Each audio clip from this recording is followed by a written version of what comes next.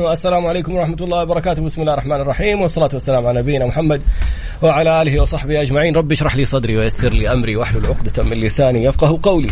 اللهم اجعلنا من الذين هدوا إلى الطيب من القول وهدوا إلى صراط الحميد. اللهم علمنا ما ينفعنا وانفعنا بما علمتنا وزدنا يا رب علما. عسى أن يهديني ربي لأقرب من هذا رشدا.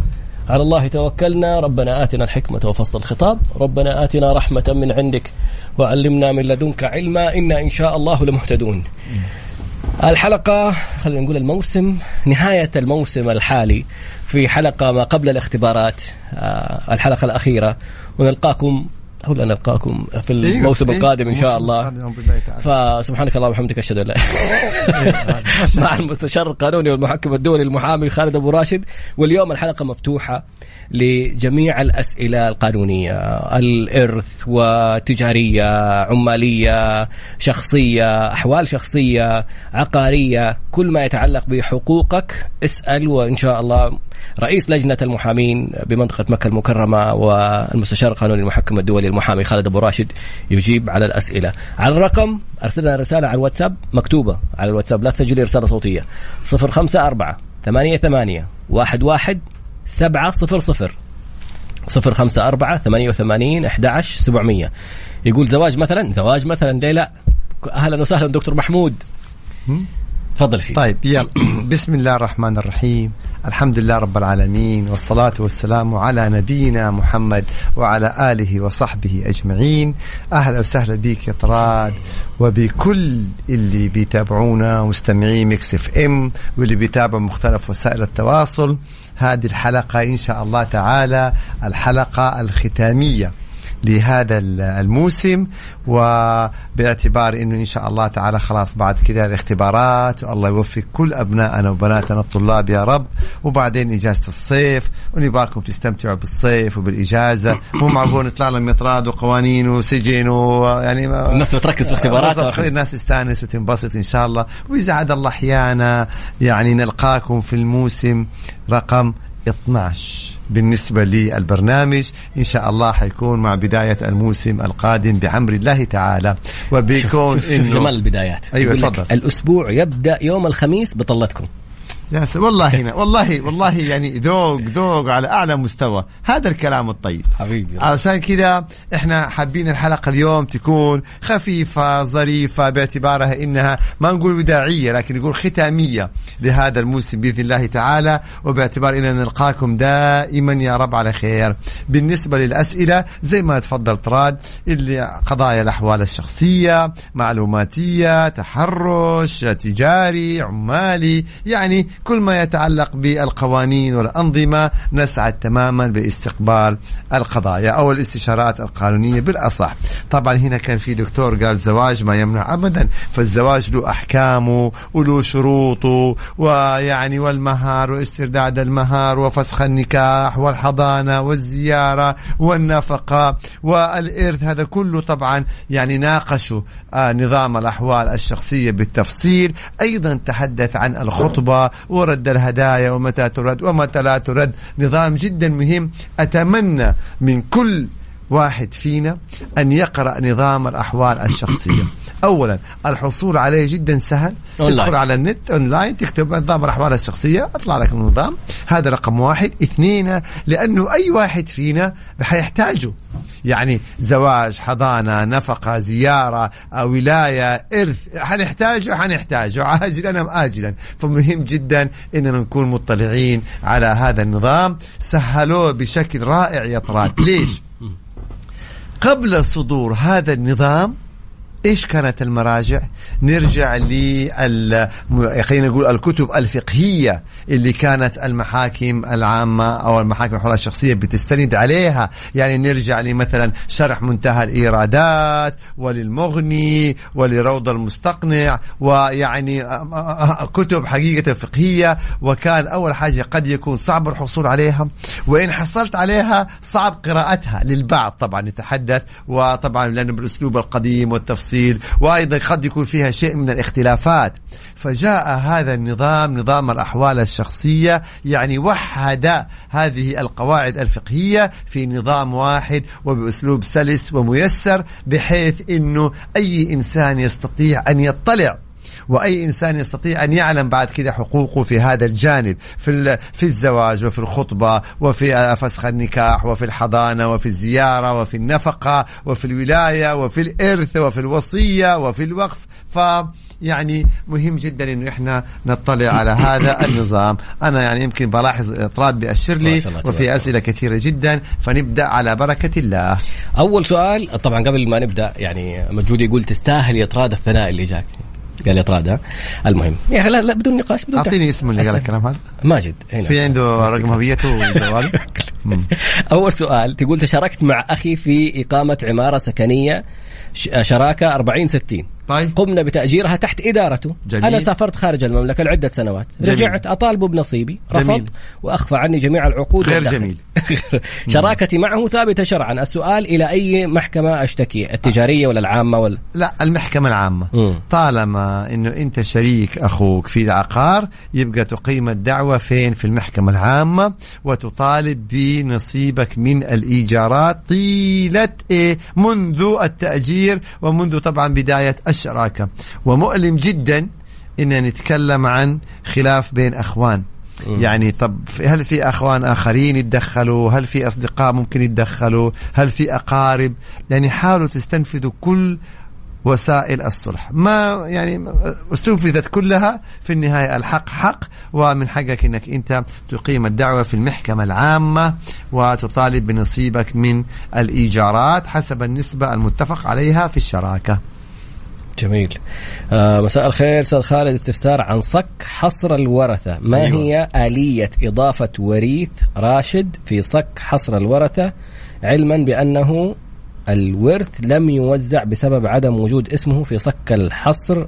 طبعا هو واضح إنه في لبس كبير.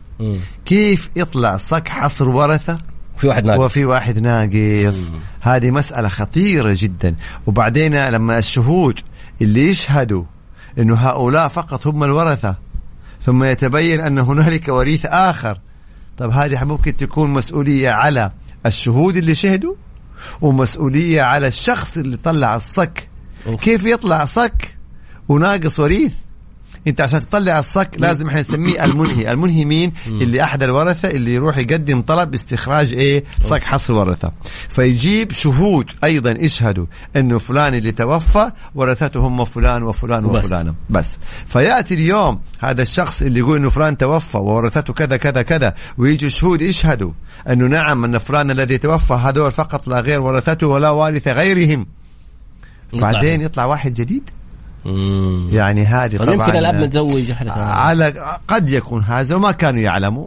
يعني على كل حال احنا نفترض نعم الأمور هذه تحصل، فتقدم طلب على طول في المحكمة الجهة التي أصدرت هذا الصك وتوضح للقاضي يعني ملابسات عدم وجود أو عدم ذكر اسم هذا الوريث، ومن ثم يصدر صك آخر. أين نرفع قضايا عزل ومحاسبة النظار، وأيهما أرفع أولا، العزل ولا المحاسبة؟ في محكمة الأحوال الشخصية، وإحنا تعتمد على الأسباب. يعني إذا الآن أنت عندك أسباب ترى إنه هي يعني كافية لعزل فتقيم الدعوة العزل وتقدم الأسباب.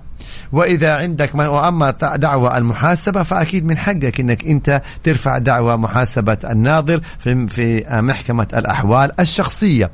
إذا ما كان عندك أسباب للعزل فتبدأ أول مرة بالمحاسبة.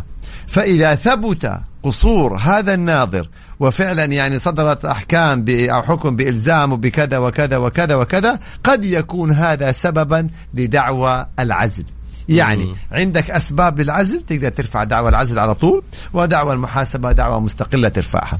ما عندك أسباب لدعوى العزل أبدأ بالمحاسبة. إذا نجحت وتبين فعلا انه هو يعني كان مقصر او مخالف، ممكن ديك الساعة تاخذ الحكم ويكون كسبب من اسباب العزل. اقول ممكن، وفي النهاية القرار النهائي للقضاء. ليه يعني انا لو صاحب الوقف ما ابغى انت مستفيد من الوقف. ايوه مو عاجبني الناظر ما ابغى ما امشي. لا طبعا عجيب. لا طبعا ولا ما كان يستحيل الناظر يبقى يوم واحد.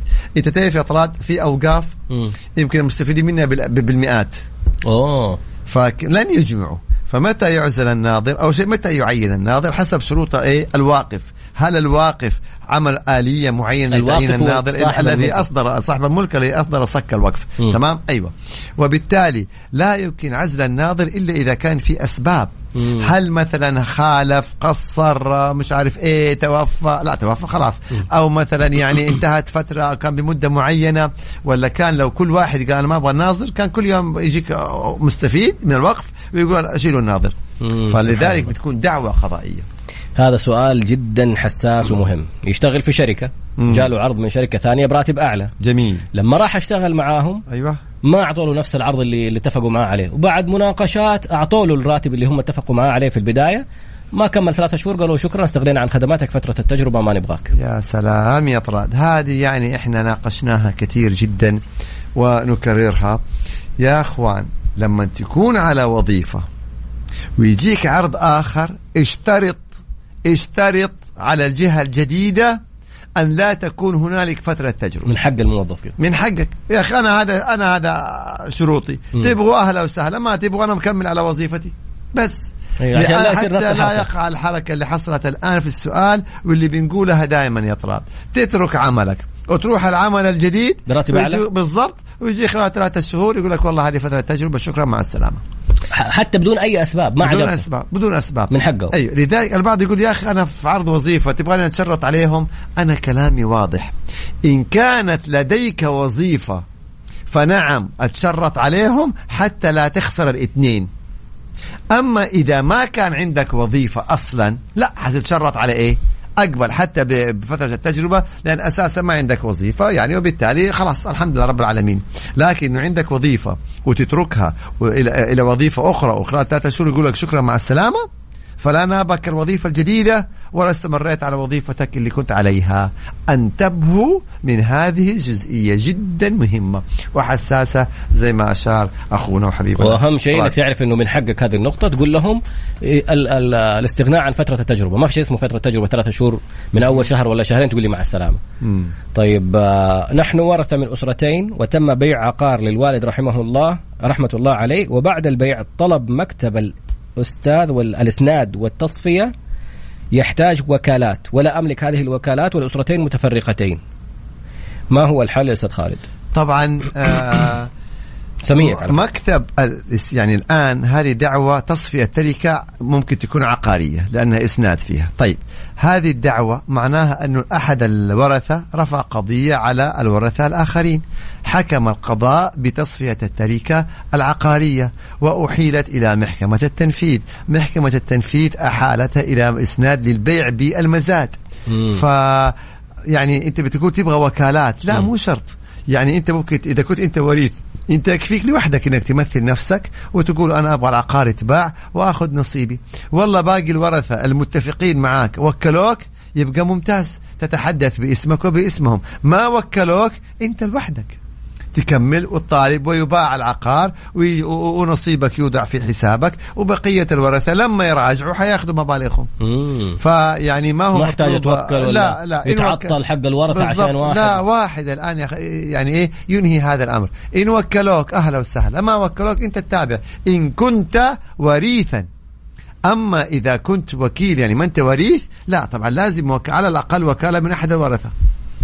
وإذا يعني أنا هذا اللي فهمته من السؤال، إذا في توضيح طبعا آخر أهلا وسهلا. سؤال جميل. بيرجع يقول بس لو تلخصوا لنا النقطة حقت الوظيفة مرة ثانية، إنه كيف لو جاني لخص يا طراد، لخص لهم أنت الآن خلاص. يعني أنت على رأس العمل راتبك 10,000، جاك عرض وظيفي من شركة ثانية قال لك حنعطيك 15,000. انت من حقك انك تشترط عليهم انه يلغوا فترة التجربة. ليش فترة التجربة؟ في عقد العمل لما يعرضوا لك عقد عمل تقول لهم لا تحطوا لي فترة تجربة. اي لانه هذه موجودة في كل العقود حقت العمل، يقول في فترة تجربة 3 شهور، انت من حقك تترك العمل، وهم من حقهم يعني ينهوا عقدك في 3 شهور بدون اي مساءلة. يعني انت ممكن تقول لهم ما عجبني الشغل مع السلامة، هم يقولوا لك ما عجبنا شغلك مع السلامة. هذه موجودة في كل العقود. انت اذا تبى تخرج من وظيفتك اللي موجود فيها ومستمر فيها عشان عرض اكبر، قل لهم شيلوا هذا البند حق فترة التجربة.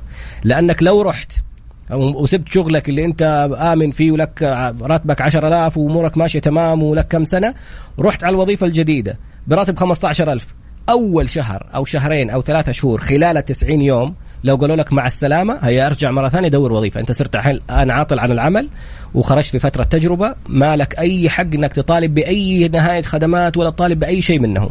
أنت ما عجبتنا، مع السلامة. إذا هم يبغوك وعرضوا عليك راتب أعلى، قل لهم شيلوا هذا البند، أنا أعتبر موظف ثابت من اليوم الأول اللي أداوم فيه. انتهى عقدي في الشركة واستلمت مستحقاتي ولكن بقي شهادة الخبرة، كل يوم يقولوا بكرة. إيش العمل؟ شكوى في المحكمة العمالية. أي حق من الحقوق إذا العامل ما حصل عليها يتقدم بشكوى إلى المحكمة العمالية ويحكم له بحقوقه إن كانت له هذه الحقوق فعليا، وهذا طبعا حق من حقوقه، فيطالب فيها في المحكمة العمالية إذا ما تجاوبت الشركة أو المؤسسة يعني مع العامل. لذلك إحنا نقول البعض يقول يا أخي هذه شركة كبيرة، هذه شركة يعني أصحابها ناس يعني واصلين أو الكلام هذا الكلام كله لا قيمة له أمام القضاء. القضاء ما في شيء اسمه والله هذه شركة كبيرة ولا شركة صغيرة. القضاء يحكم بالحقوق، العامل له حق سوف يحكم له بهذا الحق والله لو كانت الشركة مين. ففي بعض الأمور البعض والله حقه يضيع، أنا أسمعها بنفسي، يا أخي شركة كبيرة، شركة معروفة، صاحبها مش عارف مين كذا، وبسبب هذه الأوهام تلاقي حقه يضيع وما يتقدم. يا أخي تقدم وحكمك راح يجيك وراح يتنفذ، ما في أحد أكبر من القضاء ولله الحمد والفضل. جميل جدا، سؤال جدا كمان جميل وخطير. أيوة. يحفظ حق طرفين، فاكر انت كنت تتكلم عنه أول، انت إذا جبت مطور عقاري ولا مقاول لا تتعامل معاه بتاريخ السدادات، قلت تعامل معاه بالإنجاز. حفرت ادفع لك كذا، فعلت أسوي لك كذا. فيقول أنا موقع في مطور عقاري على بناء فيلا، حط الدفعات بدون تواريخ بالإنجاز، قال بالإنجاز كذا كذا كذا. رائع.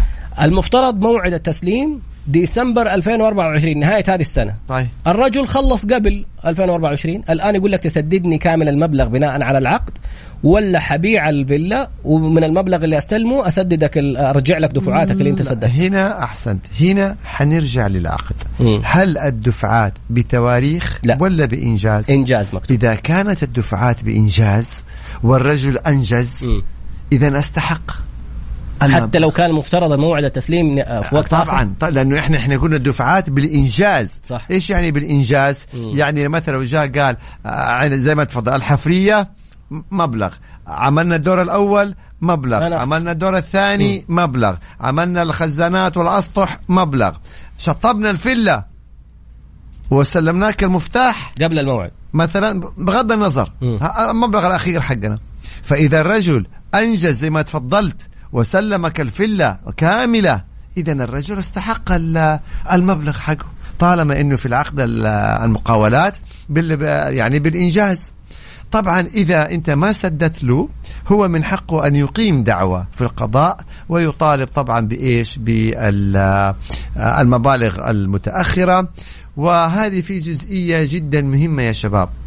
البعض يقول طيب أنا بدل ما أدفع له دحين خليه يروح يرفع قضية في المحكمة وبعد سنة إن حكم له بالمبلغ عديد هو بعد سنة، ليه أدفع الآن؟ لا، لأنه ممكن في الحالة هذه يرفع عليك دعوة أتعاب محاماة ويطالبك بأتعاب المحاماة، وممكن يطالبك أيضا بتعويض عن الضرر. فيعني أدفع الآن بدل ما تدفع مبالغ أكبر بعد سنة أو بعد سنة ونص أو من هالقبيل يعني. جميل جدا. نذكر برقم التواصل مرة ثانية 054-88-11-700 054-88-11-700. نعود بعد قليل إن شاء الله. يلا ننتظر أسئلتكم كتابة على الواتس ونجاوب عليها بعد الفاصل الإعلاني بإذن الله تعالى. يلا خلصت إعلانات. طيب نعود إليكم مجددا بإذن الله تعالى. وطراد بس عبال ما يضبط المدري هذا حقته ويفتح هذا أي. أنا شريك في عقار مسجل باسم صديق ولدي وما يثبت الشراكة. ما يثبت الشراكة، هل أرفع إثبات شراكة وأطالب ببيع العقار؟ طيب هنا عندنا جزئية مهمة. الدعوة اسمها تكون دعوة إيه؟ دعوة في ملكية عقار. الدعوة دعوة في ملكية عقار، وبالتالي لما ترفع القضية تطالب فيها بثبوت شراكتك. فإذا حكم لك بثبوت الشراكة وقتها تطالب بإيش؟ ببيع العقار. يبقى أول شيء لابد إنك أنت تثبت الشراكة وبعدين تطالب ببيع العقار. يقول لك تم تحويل مبلغ بطريقة خطأ لحساب بنكي، كيف أقدر أسترد؟ طبعا أول شيء على طول تتواصل مع البنك وتوضح له إن أنت قمت بتحويل المبلغ بطريقة خاطئة. البنك يتواصل مع صاحب الحساب الذي أودع إليه المبلغ، أتحول عليه المبلغ، وأتوقع إن شاء الله يعني إنه يكون فيه الأمانة فيعيد المبلغ إليك. لا قدر طيب الله رفض ترفع دعوة عليه في المحكمة العامة وتطالب بإلزامه بإعادة المبلغ. صاحب السؤال وعندك إثبات. صاحب السؤال يقول الصلاة على النبي ما شاء الله كل مالكم تكبر وتحلو. الله يجزاك خير. يمكن يعني هو يقصدني بس يعني ما حب احرجك فقام اضافك معايا. لا على كل حال يعني هذا تقدير. الله يجزاك خير. انا ما اكبر، انا كده دائما. سبحان الله. يا اله الا الله. يرد عليك.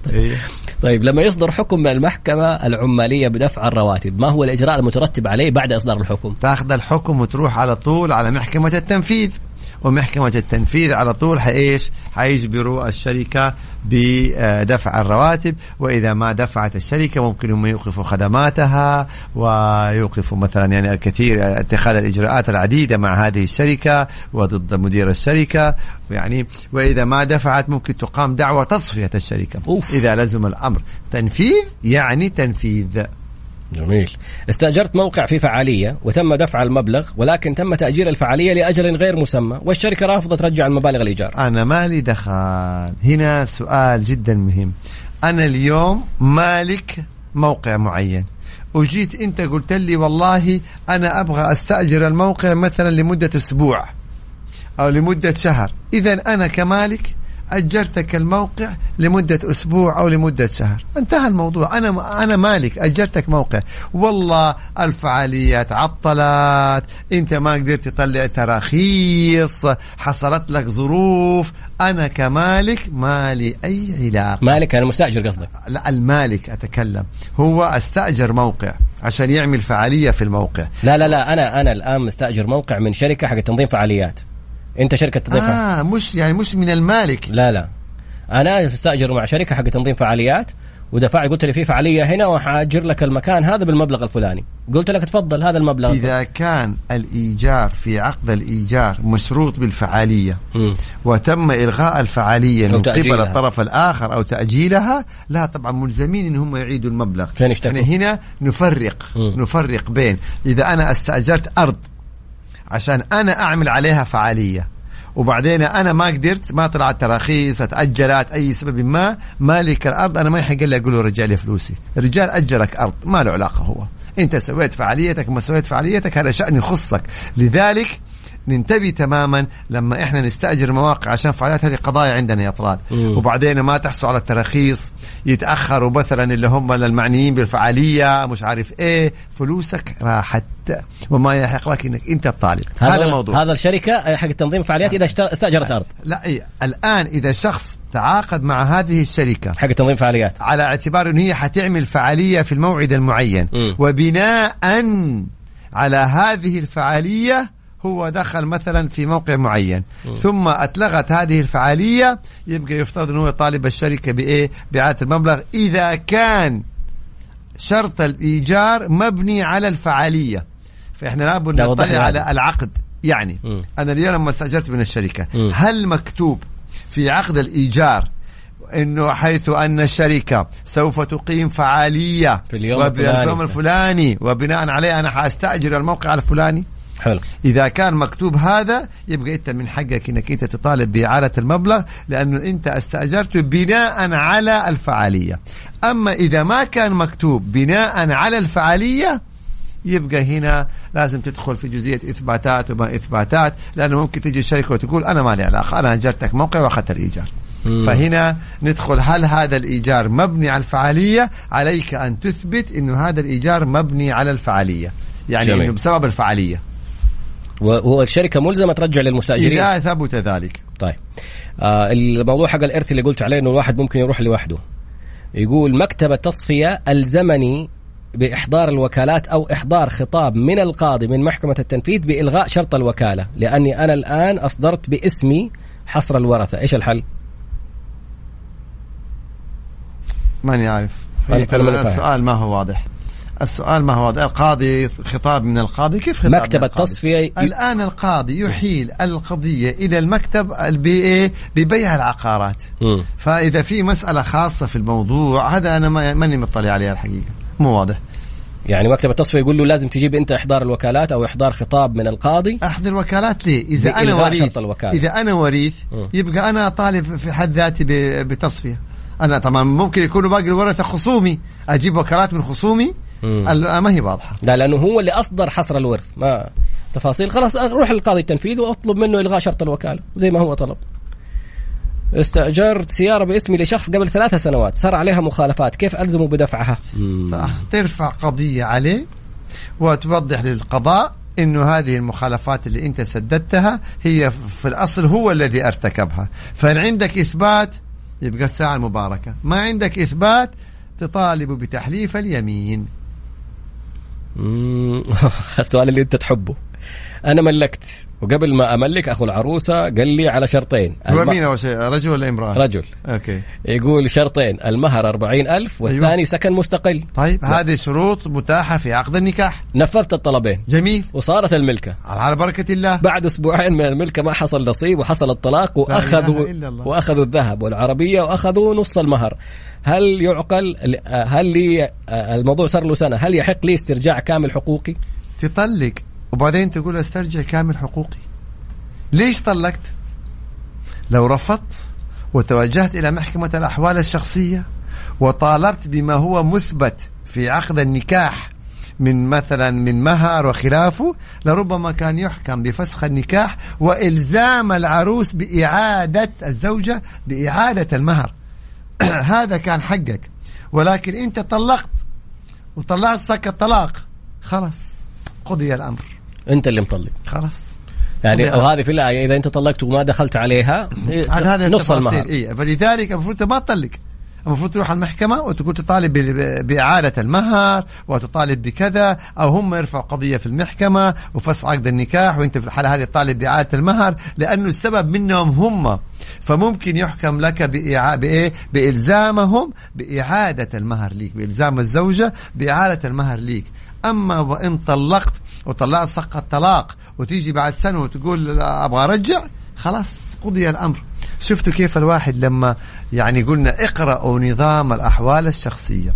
في السابق يمكن كنا نقول صحيح صعب ترجعوا المراجع فقهية وتستنبطوا يعني القواعد الفقهية، يعني نعم فيها مشقة. اليوم ما حد له عذر، تدخل انت في ثواني بس لو ضغطت كده باصابعك كده لمسات من جوالك دخلت نظام الاحوال الشخصيه حتقرا كل هذه التفاصيل باسلوب يعني مبسط ميسر جدا. فارجعوا واطلعوا على نظام الاحوال الشخصيه. طبعا طراد طيح الجوال كالعاده. طبعا احنا الان حننتظر الين ما طراد اطلعك فاصل يصلح الجوال. طيب راح الصوره عندك علي انا بس. المهم الرجاء توضيح معنى انتفاء المنفعه في عقود الايجار. شكرا اشغلنا كلنا طراد بالجوال. ايش يعني انتفاء طيب المنفعة؟ انتفاء المنفعه بمعنى انا اليوم احسنت، انا اليوم استاجرت العقار ليه؟ علشان استفيد منه، يا إما أني أسكن فيه إذا كان سكن، أو مثلا أعمله محل تجاري إذا كان يعني محل تجاري، أو يعني ما استأجرت أنا العقار إلا عشان أبغى أستفيد منه اللي هي المنفعة. طيب والله إذا أنا استأجرت الشقة وما قدرت أسكن فيها ليش؟ أو استأجرت المحل التجاري وما قدرت أعمل إيه محل تجاري، يبقى هنا السؤال ليش؟ إذا كان لسبب يعود للمالك نعم من حق أني أنا أرفع قضية في المحكمة العامة وأطالب بإعادة الإيجار لانتفاء المنفعة. إيش يعني انتفاء المنفعة؟ يعني أنا ما استفدت من العقار بسبب المالك، إما مثلا العقار ما كان صالح، مخالف، بلدية ما طلعت تراخيص مثلا، يعني لأسباب تعود للمالك مو لي أنا، للمالك. يبقى أنت كيف تأجرني عقار عشان أسكن فيه وبسببك ما قدرت أسكن؟ كيف تأجرني عقار عشان أعمل محل تجاري وبسببك أنا ما قدرت أعمل محل تجاري ولا قدرت أطلع رخص ولا قدرت أطلع رخص؟ يبقى هنا أنا أطالب بإعادة الإيجار وممكن أطالب بالتعويض عن الأضرار. أما إذا كانت المنفعة أو عدم انتفاء المنفعة أو عدم الاستفادة من العقار بسبب يعود لي أنا كمستأجر، يبقى أنا مو من حقي إني أطالب المالك.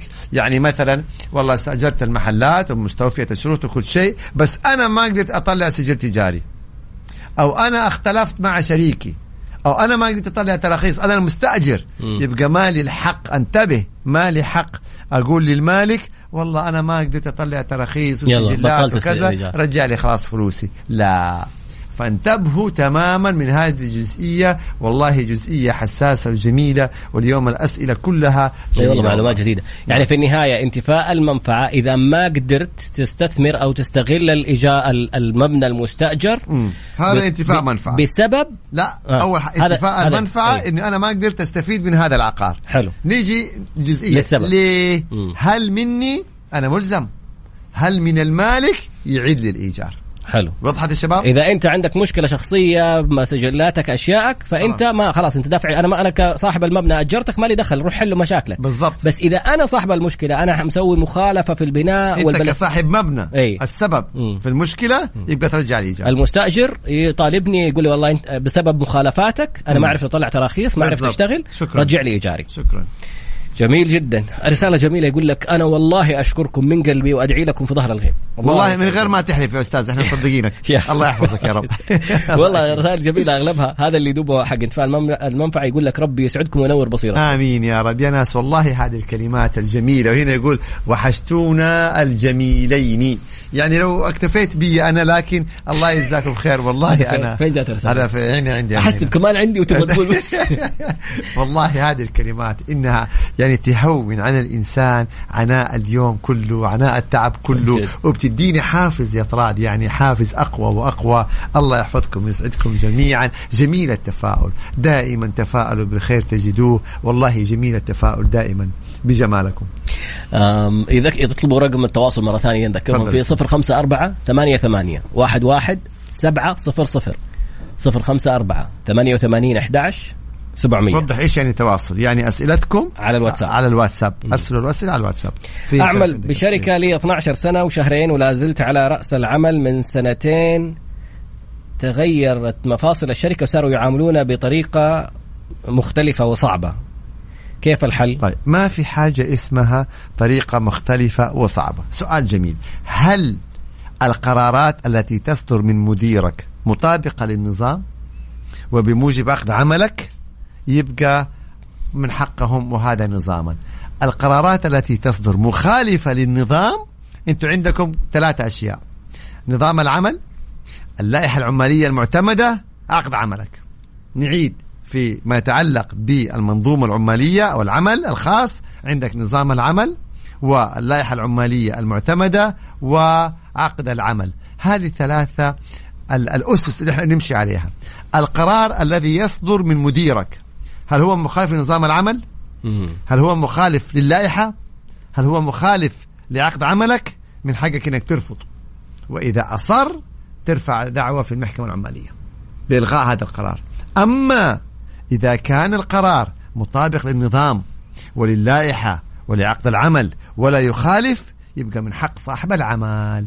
لذلك احنا لما نقول والله يعاملون بطريقة صعبة، بطريقة غير لائقة، الكلام هذا عام، ما يعني ايه، لا يؤخذ به. هل خالفوا مواد من النظام ولا من اللائحة ولا من العقد أم لا؟ هذا هو الفيصل. أهلا مهمة جدا بالمصطلحات. أهلا بالدكتورة السيدة، حياك الله. أهلا وسهلا. كيف يعني دكتورة سيدة؟ سيدة عطاس هذول. ما شاء الله تبارك الله، ما في شك، والنعم بهم ألف. أنا أشوف نعمل مباراة كورة، فريق المستشار طراد ضد المحامي خالد أبو راشد. أسأل الله العظيم أن يمن عليكم بالقبول والصحة. غير متكافئة، ولا تحرجوا طراد، يعني لا تحرجوا، مباراة غير متكافئة. ترى على فكرة يعني والله لا يغركم، لها هزائم شديدة والله. لا يغركم أبو محمد كذا، يعني نحيف كذا، ترى مايسترو في الكورة والله. الله تبارك طراد. الله يعني شهادة حق والله، لمسات كذا بس على الواقف، اصحك تقرب يدف. ما أعرف لك إلا طلال. دفاع عن النفس. اعملوا فين؟ سؤال الأستاذ خالد مو عادل، أنا مين عادل دحين؟ بالنسبة للشركات الريادية، هل ممكن عمل حلقة كاملة عن هذا الموضوع المهم تشمل التأسيس والجولات الاستثمارية، والموضوع كبير والله فعلا الموضوع مرة أعطونا محاور أكثر. وليش لا؟ ليش لا أبدا؟ يقول النظام ذكر يا أستاذ إذا كان الظاهر أنه صاحب، يا ريت تعيد السؤال. النظام تطرق لنقطة مثل هذه، يا ريت يا أستاذ تعيد لنا التعقيب. النظام تطرق لنا تعيد التعقيب كده ونطلع عليه بسرعة ونقرأ بأمر الله تعالى. بالعكس جميل جدا أن إحنا نناقش هذه التفاصيل. طيب هنا في سؤال.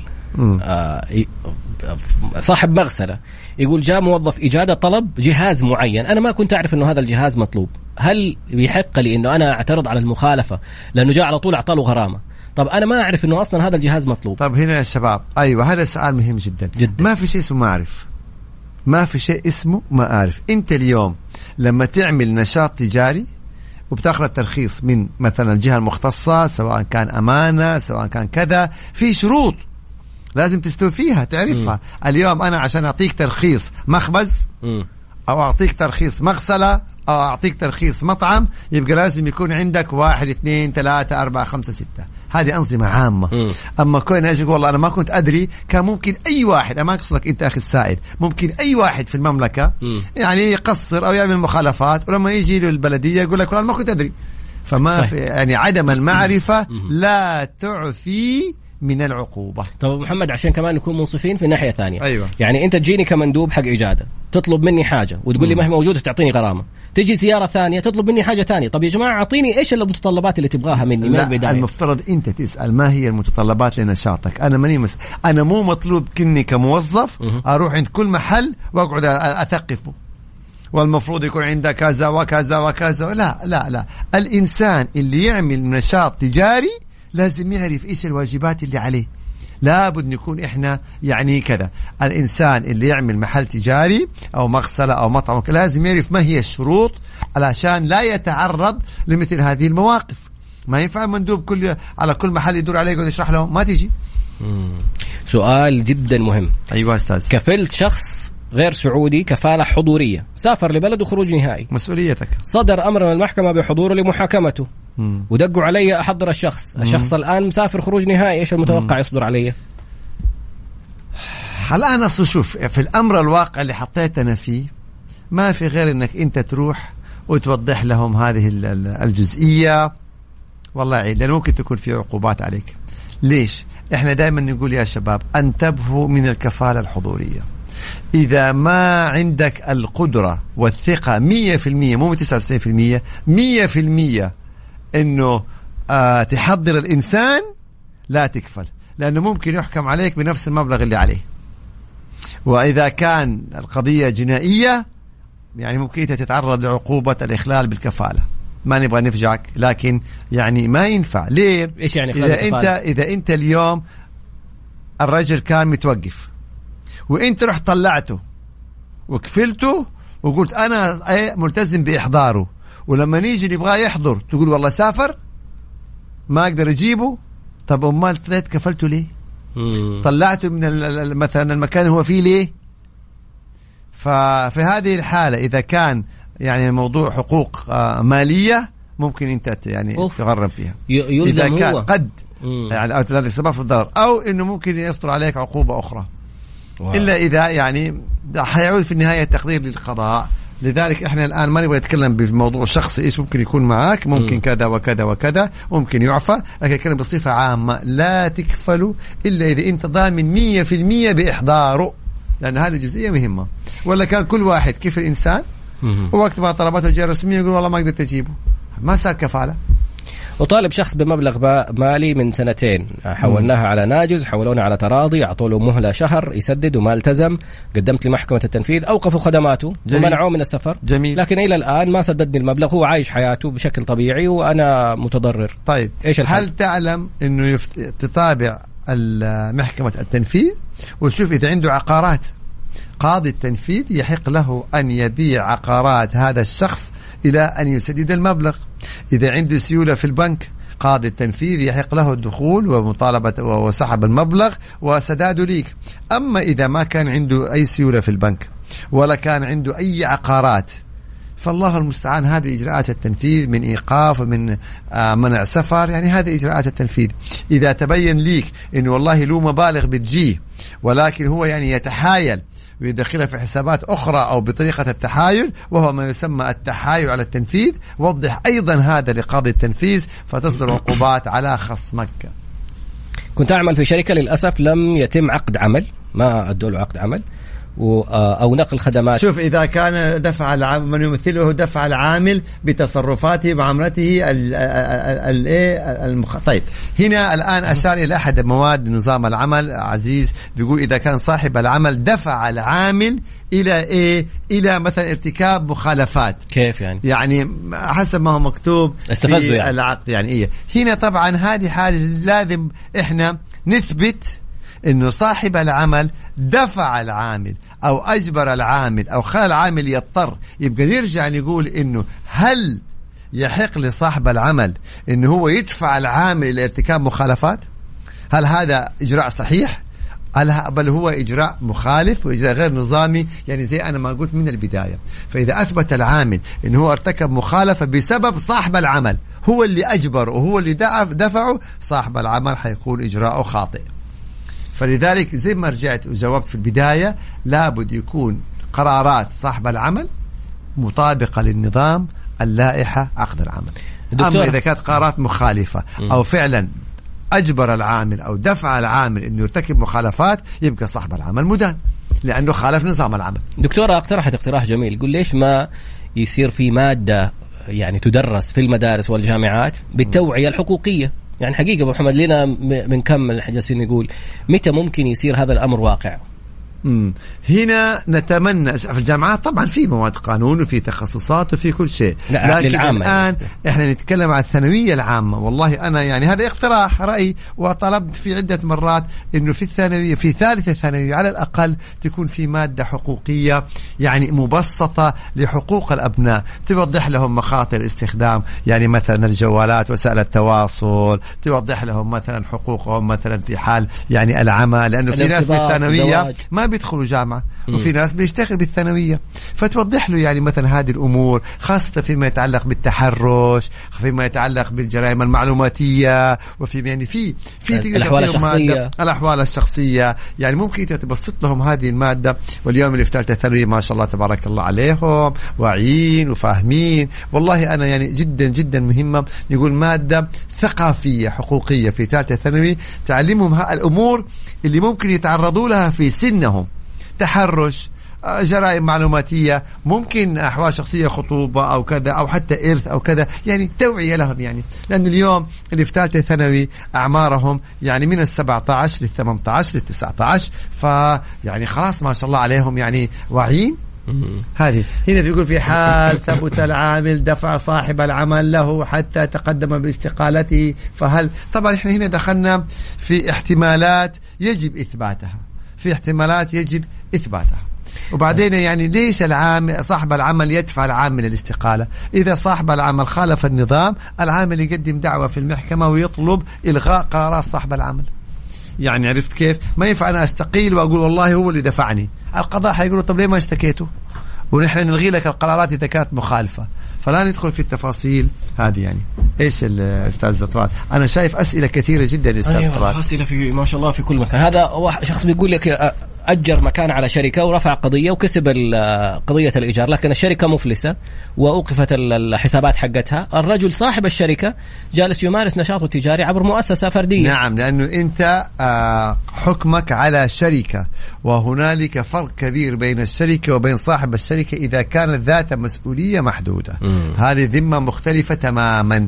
لذلك ننتبه لما نتعاقد مع شركات لازم نتأكد أنه هذه الشركة قوية ومش يعني الآن لما أخذ حكم الشركة ما عندها فلوس، أرفع قضية اسمها دعوة مطالبة بتصفية الشركة. هذا كل ما يمكن أن يكون، لأنه عقدك كان مع شركة وهي ذات مسؤولية محدودة، ذمتها المالية مستقلة عن ذمة الشركاء، فما أمامك إلا أن تطالب بتصفية الشركة واستيفاء حقوقك إذا كان ناتج التصفية يوفي بالحقوق. في أسئلة مرة كثير. أبشر حبيبي ما شاء الله تبارك أنت. طب ناخذ من هنا.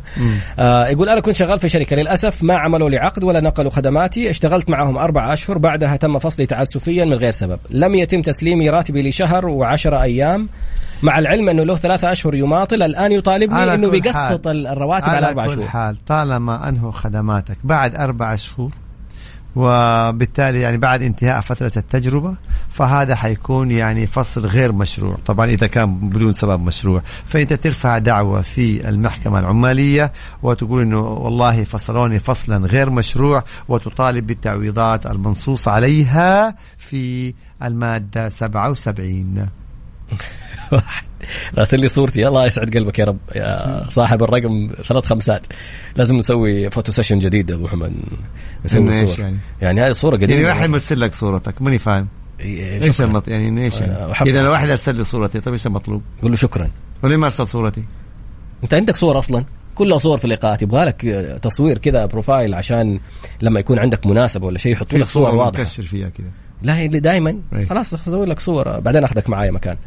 الشخص مقر أنه متسبب بالمخالفات بس ما يستطيع يسدد. كيف أحولها عليه؟ هذا اللي أخذ سيارة باسم صاحبه.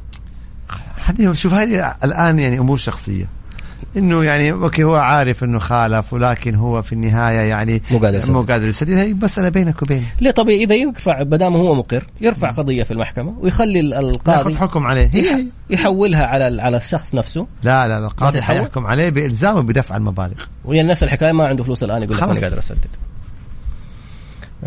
لا صوتيا والله ما بناخذ للأسف رسائل صوتية فلو تكتب لنا إياها كتابة. أنا رفع قضية رد مسروق على شخص وكسبت القضية وقدمت على محكمة التنفيذ بس للآن ما صار شيء ولا رجع المبلغ ولا جزء بسيط منه. دائما في كل ما يتعلق بمحكمة التنفيذ ما صار شيء طالما أنت قدمت على محكمة التنفيذ تابع قاضي التنفيذ. هناك في إجراءات فتابع مع يعني مثلا إيقاف خدمات منع سفر بيع ممتلكات سحب أموال تابع. اشتغلت مع شركة في 2012 بعد 3 أشهر. هذا موضوع نقل الكفالات. دائما الموضوع الشيء الثاني إنه لما ندخل قضية عمالية تبدأ الأسئلة كلها تيجي إيش يعني تصير في واحد مجال. يلا ماشي الحال. طيب بس إكمالا للسؤال لدي خطابهم الموجه للوالد لنقله. أعطيتهم كل المطلوب ولكن تأخروا سنة كاملة وأنا كنت أتابع. لا نشوف آخر أنا ما أختص بقضايا نقل الكفالات ماني مطلع عليها وماني مختص فيها يا طراد. طيب جميل. رسالة ثانية. السلام عليكم ورحمة الله. ما شاء الله هذه يبغى لها ناخذها لفاصل لحاله عشان طويلة شوية الرسالة. سؤالي بخصوص عقد عمل الشركة. أعطتني عقد موضح فيه الراتب وساعة العمل فقط وفي الواقع اشتغل 12 ساعة وبشتغل بسيارتي ولم يعطيني بدل مواصلات ولا بدل بنزين. طيب احنا هنا الآن أحسنت نرجع العبرة بعقد العمل. عقد العمل أعطوك أجر معين مقابل وظيفة معينة بساعات معينة. بساعات يبقى الأصل 8 ساعات في اليوم 48 ساعة في الأسبوع حسب نظام العمل. كون إنه هم يطلبوا منك تشتغل زيادة عن 8 ساعات فلو تخللتها أوقات الصلاة فيصير المجموع 9 باعتبار إنه ساعة يعني إيش ما هي عمل ساعة بريك وإجازات ومن هالقبيل. فهنا ممكن أنت ترفض تقول لو سمحتوا أنا ملتزم معاكم ب8 ساعات عمل صافية. فإذا حبيتوا تكلفوني بساعتين ب3 ساعات أعطوني خطاب قولوا لي فيه اشتغل أجر ساعات إضافية. هذه نقطة مرة مهمة. خطاب وليس شفوي. خطاب وليس شفاهة. لما يجي خطاب يصير انت ايه تضمن انه هم الاوفر تايم اللي هو الاجر الاضافي لانه ساعة بساعة ونص. هذا واحد. 2 لما تقول ما اعطوني بدل بنزين وبدل مواصلات هل نص في عقد العمل على استحقاقك لبدل بنزين أو بدل مواصلات؟ إذا منصوص يبقى الشركة ملزمة. إذا غير منصوص يبقى الشركة غير ملزمة. بنرجع أقول بالنسبة للأجر الإضافي لكل الجميع طبعا إحنا ملزمين ب8 ساعات في اليوم 48 ساعة في الأسبوع. إذا طلب مننا صاحب العمل أكثر من ذلك نقول له لو سمحت أعطيني خطاب علشان أحسب الساعات الإضافية وأحاسبكم بالأجر الإضافي. الخطأ اللي بيصير إنه البعض بيشتغل ساعات إضافية وما يكون عنده خطاب ويروح يرفع قضية ويقول أنا اشتغلت ساعات إضافية ويجيب ما يثبت مثلا من بطاقة الدخول والخروج، خرج الدوام، البصمة، هذا كله. أيوة، العبرة ليس بإثباتك إنك اشتغلت ساعات إضافية، العبرة بتكليفك بالساعات الإضافية. أنا كصاحب عمل أقول أنا ما طلبت منك، أنت اللي جالس بس، يبقى كيف تلزمني؟ لابد يكون عندك خطاب تكليف، أو ما يعني إيه يمثله، أو إيميل رسمي بطلب بالضبط. إنك تشتغل ساعات إضافية. طب يقول لك الآن لو أنا بقول لهم ادوني أوفر تايم ولا ادوني أجرة إضافية، يقول لي حمشيك من الشغل خلاص إحنا نديك حقوقك. أيوة، إحنا نديك حقوق، إيش لك وإيش اللي عليك. هذيك الساعة أنت تقرر وتوزين وتعرف الأمور وتعرف فين مصلحتك. جميل. توفي زوجي وهو أخذ منزل من أحد البنوك كقرض عقاري. بعد الوفاة هو بالأصح أخذ قرض من أحد البنوك. أوكي، هي اللي كاتبة كده. أوكي. طيب لم يتم إعفاؤه ونقل المنزل للورثة بحجة أن البنك يقول القرض أخذ قبل شهر 5/2018 ولم تتم أخذه بعد هذا التاريخ. لو كان بعد هذا التاريخ كان تم الإعفاء حسب ردهم، مع العلم أنه الفرق شهر بين الإعفاء وعدمه. إيش الحل وكيف؟ نعرف نرجع للعقد. يعني ما نعرف ليش شهر 5 ده يعني. ومع ذلك حنرجع للعقد القرض اللي بين زوجك الله يرحمه وبين البنك. هو بيقول أنت بتقولي فرق شهر، هي العبرة بالعقد والعبرة بالتاريخ بنفس اليوم. إذا ما أعرف أنا إيش مكتوب في العقد، لكن إذا كان مكتوب مثلا إنه إذا توفى بتاريخ كذا فيعفى عنه، إذا توفى بعد ذلك فلا يعفى مثلا. أنا ما أعرف إيش مكتوب في العقد يعني، لكن العبرة بما هو مكتوب في العقد. ما في حاجة اسمه والله فرقت شهر، والله فرقت أسبوعين، فرقت 3 أسابيع. لا، العبرة بالتاريخ المحدد في عقد القرض المبرم بين الطرفين. تم الاتفاق على إنهاء العلاقة التعاقدية بالتراضي وبدون أوراق، ومضيت على ورقة مخالصة وبعدها اشتغلت أسبوع. هل يحق لي المطالبة بالأسبوع مع أنه أنا وقعت مخالصة وأنه إحنا خلاص انهينا التعاقد، بس جلست بعدها أسبوع وعندي إثبات أني أنا اشتغلت أسبوع بعدها؟ يمكن تطالب وانا موقع على مخالصة. اي طب انت اشتغلت بعد المخالصة تمام اسبوع كامل، ممكن تطالب فيها وينظر في التفاصيل يعني انا ممكن صاحب عمل، انا صاحب عمل اقول لك انا ما طلبت منك، انت موقع معايا مخالصة فعشان كده احنا نشوف ايش الموضوع. طب كيف لما ما طلبت منه كيف سمحت له يداوم عندك، وكيف اديته كلفته باعمال، وكيف انجز الاعمال؟ الله يكرمكم يا رب. ان شاء الله الاخوان في جوالي بيثنوا علي وهذا من كرمهم وطيب اصلهم والله حبيبي. نعم. من ثبت عليه الرشوة وتم تصويره وضبطه في حين استلامها وهو يعمل في دائرة حكومية، إيش عقوبته؟ أرجو الرد للأهمية وشكرا لكم يا جميلين. طيب بارك الله فيك. طبعا إذا كيف نقول تثبت الرشوة؟ بالحكم القضائي. الرشوة تثبت بحكم من القضاء.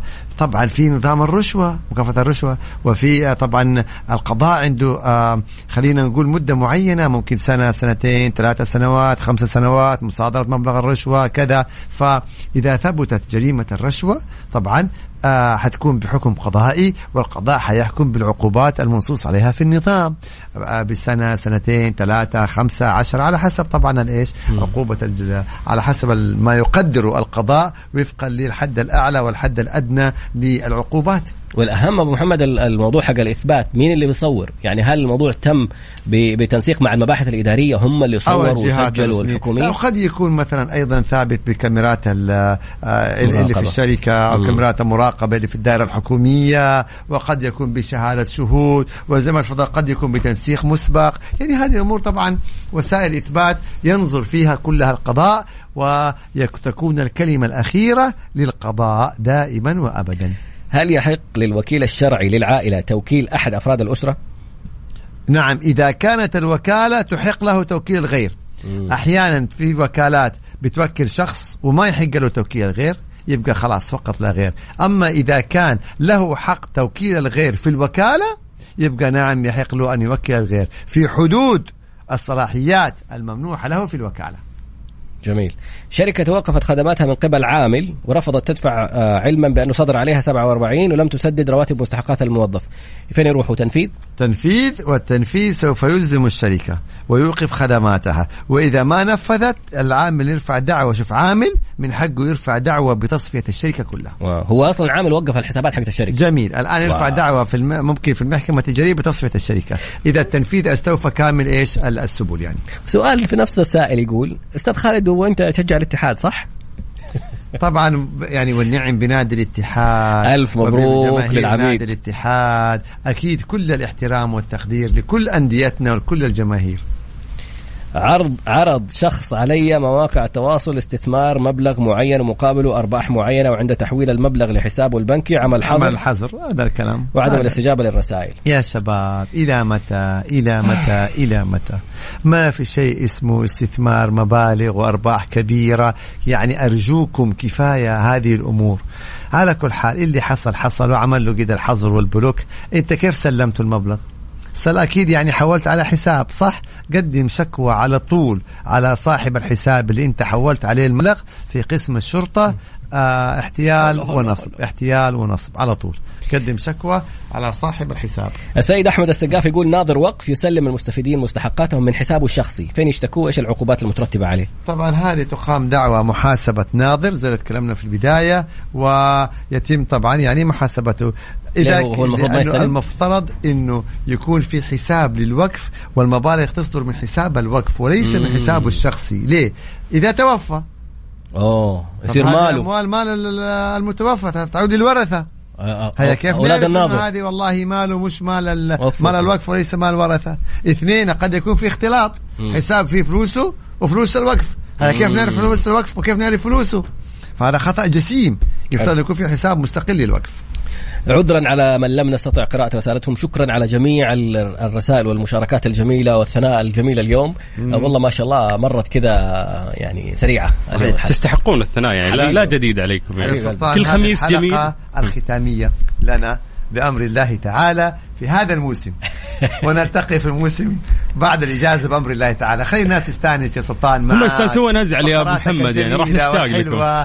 الآن إجازة وفقرات جميلة واستانسوا وبعد الإجازة إن شاء الله يكون والله فراكم ما حد يسد يا أبو محمد والله العظيم. الله يبارك أنت والمستشار طراد طبعا يا حبيبي الله يسعدك ويعطيكم العافية. شكرا خير. السلام عليكم. الله يعافيكم يا رب. فمان الله.